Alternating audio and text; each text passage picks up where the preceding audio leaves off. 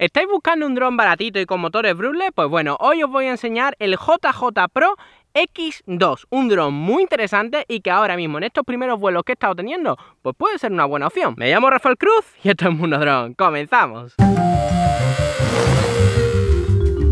¿Conoces el podcast Espacio Dron? Aquí abajo en la descripción os dejo el link. Da gusto de verdad volver otra vez a estos tiempos de, ¿cómo se llama ya?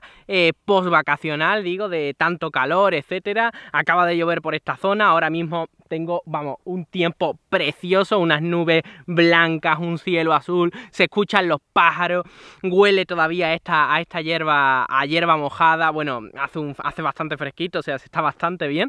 Es uno de esos climas que la verdad es que vuelvo a disfrutar de nuevo volando drones, sinceramente. Y qué mejor forma que estrenarlo con un dron que en teoría continúa esa gama de drones bastante poderosos, que son drones con motores Brushless. Para todos aquellos que no sepáis qué son los motores Brushless, pues bueno, son motores bastante más poderosos, que pueden, por ejemplo, este tipo de drones, por ejemplo, pueden fácilmente cargar con una cámara deportiva o lo que quieras prácticamente, y utilizan bastante mejor la energía que les llega, ¿no? Son muy rápidos y son buenos. Son básicamente este tipo de motores, esta tipología de motores son los que solemos ver en los drones de carrera.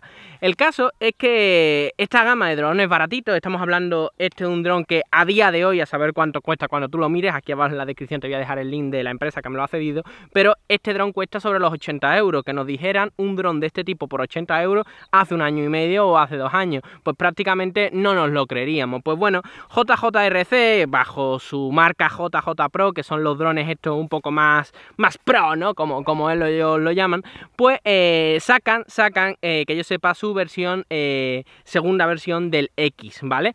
En su momento hubo el JJRC X1, que fue uno precisamente de los drones pioneros con este tipo de motorización a un precio bastante barato. En su momento costaba sobre los 100 euros y la verdad es que era muy buen dron. Tenía bastantes fallos, ¿vale? Pero también para ser el primero en la época, pues estaba bastante bien. Y ahora tocamos la versión JJ Pro, ya con su nueva marca, ¿no? Con su nuevo rebrandeado, ¿no? Con este JJRC X2, ¿vale? En la caja y todo que vaya a estar viendo que voy a utilizar pone X2G, pero no es la versión 2G porque no me ha venido ni con la cámara para hacer FPV ni con la pantallita. Igualmente no es un gran problema, o sea, eso siempre se le puede añadir. Lo importante es saber cómo funciona el dron. ¿Qué me ha estado ofreciendo este dron en estas horas de vuelo, ¿no? Que llevo todavía con él? Todavía me queda bastante para analizarlo, pero bueno, os enseño un poquito el vuelo y os cuento lo que me está pareciendo.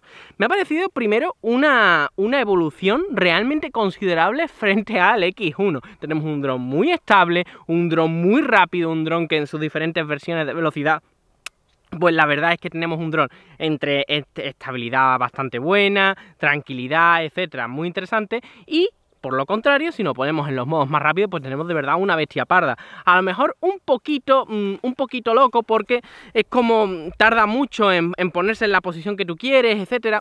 Pero bueno, la verdad, para hacer un dron para tener en cuenta de que esto se autoestabiliza, que no está ni en modo acro es que es en modo manual, no, teniendo en cuenta que esto es algo totalmente automático, pues la verdad es que me ha sorprendido bastante. Otro de los puntos que me ha sorprendido muy gratamente, ahora pasaré con los negativos porque por lo menos hay un punto bastante negativo que para mí raro es que se solucione con el tiempo que esté probándolo, pero bueno, ya lo comentaré. Uno de los puntos más positivos es el rango del mando de control. JJRC la verdad es que ha conseguido hacer bastantes cosas interesantes en estos años y la verdad lo he estado llevando hasta donde llega la vista. Posiblemente a día de hoy pues lo habré podido llevar sobre unos 50 100 metros más o menos y la verdad que bastante bien. Por ese punto genial. El único punto que a lo mejor me ha resultado más raro, más extraño, es el punto del mando de control en tanto en cuanto a la sensibilidad con el gas. Ese gas, Dios mío, señores de JJRC, no, ahí no lo han clavado, la verdad, por lo menos por las pruebas que he estado haciendo.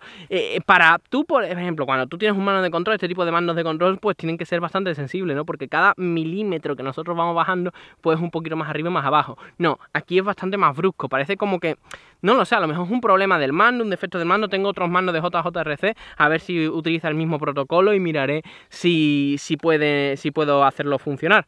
Pero de momento lo que viene a ser la sensibilidad en lo que viene a ser el mando de control en la parte del throttle, ¿no? de la potencia, no está demasiado conseguida. En general también me ha gustado mucho la resistencia del dron. ¿Por qué? Porque quería ver precisamente cómo estrellaba el dron. O sea, no sé si le voy a... Estoy pensando en añadir cosas a la nueva temporada de Mundo Drone y tal, y seguramente meterle una sección que son golpes normales del dron, ¿vale? Con el dron. Y uno de los golpes que he estado haciendo es que por ahí estáis viendo una serie de plantas. Pues bueno, lo he estado simplemente yendo para las plantas a ver qué pasa. Estáis viendo por aquí cómo ha quedado y sinceramente bastante bien. Lo único es que cada vez que sufre algún pequeño, incluso un mal aterrizaje, que es bastante normal, porque vuelvo a decir, al no tener esa precisión bastante buena, pues vamos a aporrizar bastante. Pues lo único que a mí por lo menos me exige el dron es volver a calibrar, o sea, a hacer 2 pasos para volverle a activar los motores, ¿no? Y para que todo esté bien. No sé, un poco coñazo en ese punto, pero bueno, tampoco nos vamos a volver locos. Ya lo comentaré un poquito más avanzado en el análisis, ya que esto, bueno, son primeras impresiones de estos vuelos que estoy haciendo, etcétera, con este dron. En general, de momento, un dron muy interesante, de lo mejorcito que he estado viendo dentro del terreno con drones Brule. Si estáis escuchando a lo mejor de fondo algún tipo de grito o algo, es porque no sé por qué, a lo mejor se ha perdido alguien o algo, pero bueno, que han pasado por aquí gente y están gritando, me miraban gritando y no entiendo el por qué, la verdad. Estas son las cosas del directo, del mundo YouTube, así que bueno. Pero bueno, la verdad, un dron que de momento me está gustando mucho. Un dron de momento que me da esperanza en cómo está evolucionando el terreno de los drones baratos Brule y que bueno, desde Mundo Drone está claro que lo vamos a tratar prácticamente con bastante asiduidad en los próximos meses. Venimos con la gama de drones de MJX, después están apareciendo los Ready to Fly de drones de carrera también a precios irrisorios, en fin. Bueno, pues creo que se nos viene una buena época para todos aquellos amantes del dron. Y nada, venga, nos vemos un nuevo vídeo aquí en Mundo Drone y en breve nuevo vídeo con el análisis ya completo de este. ¡Chao!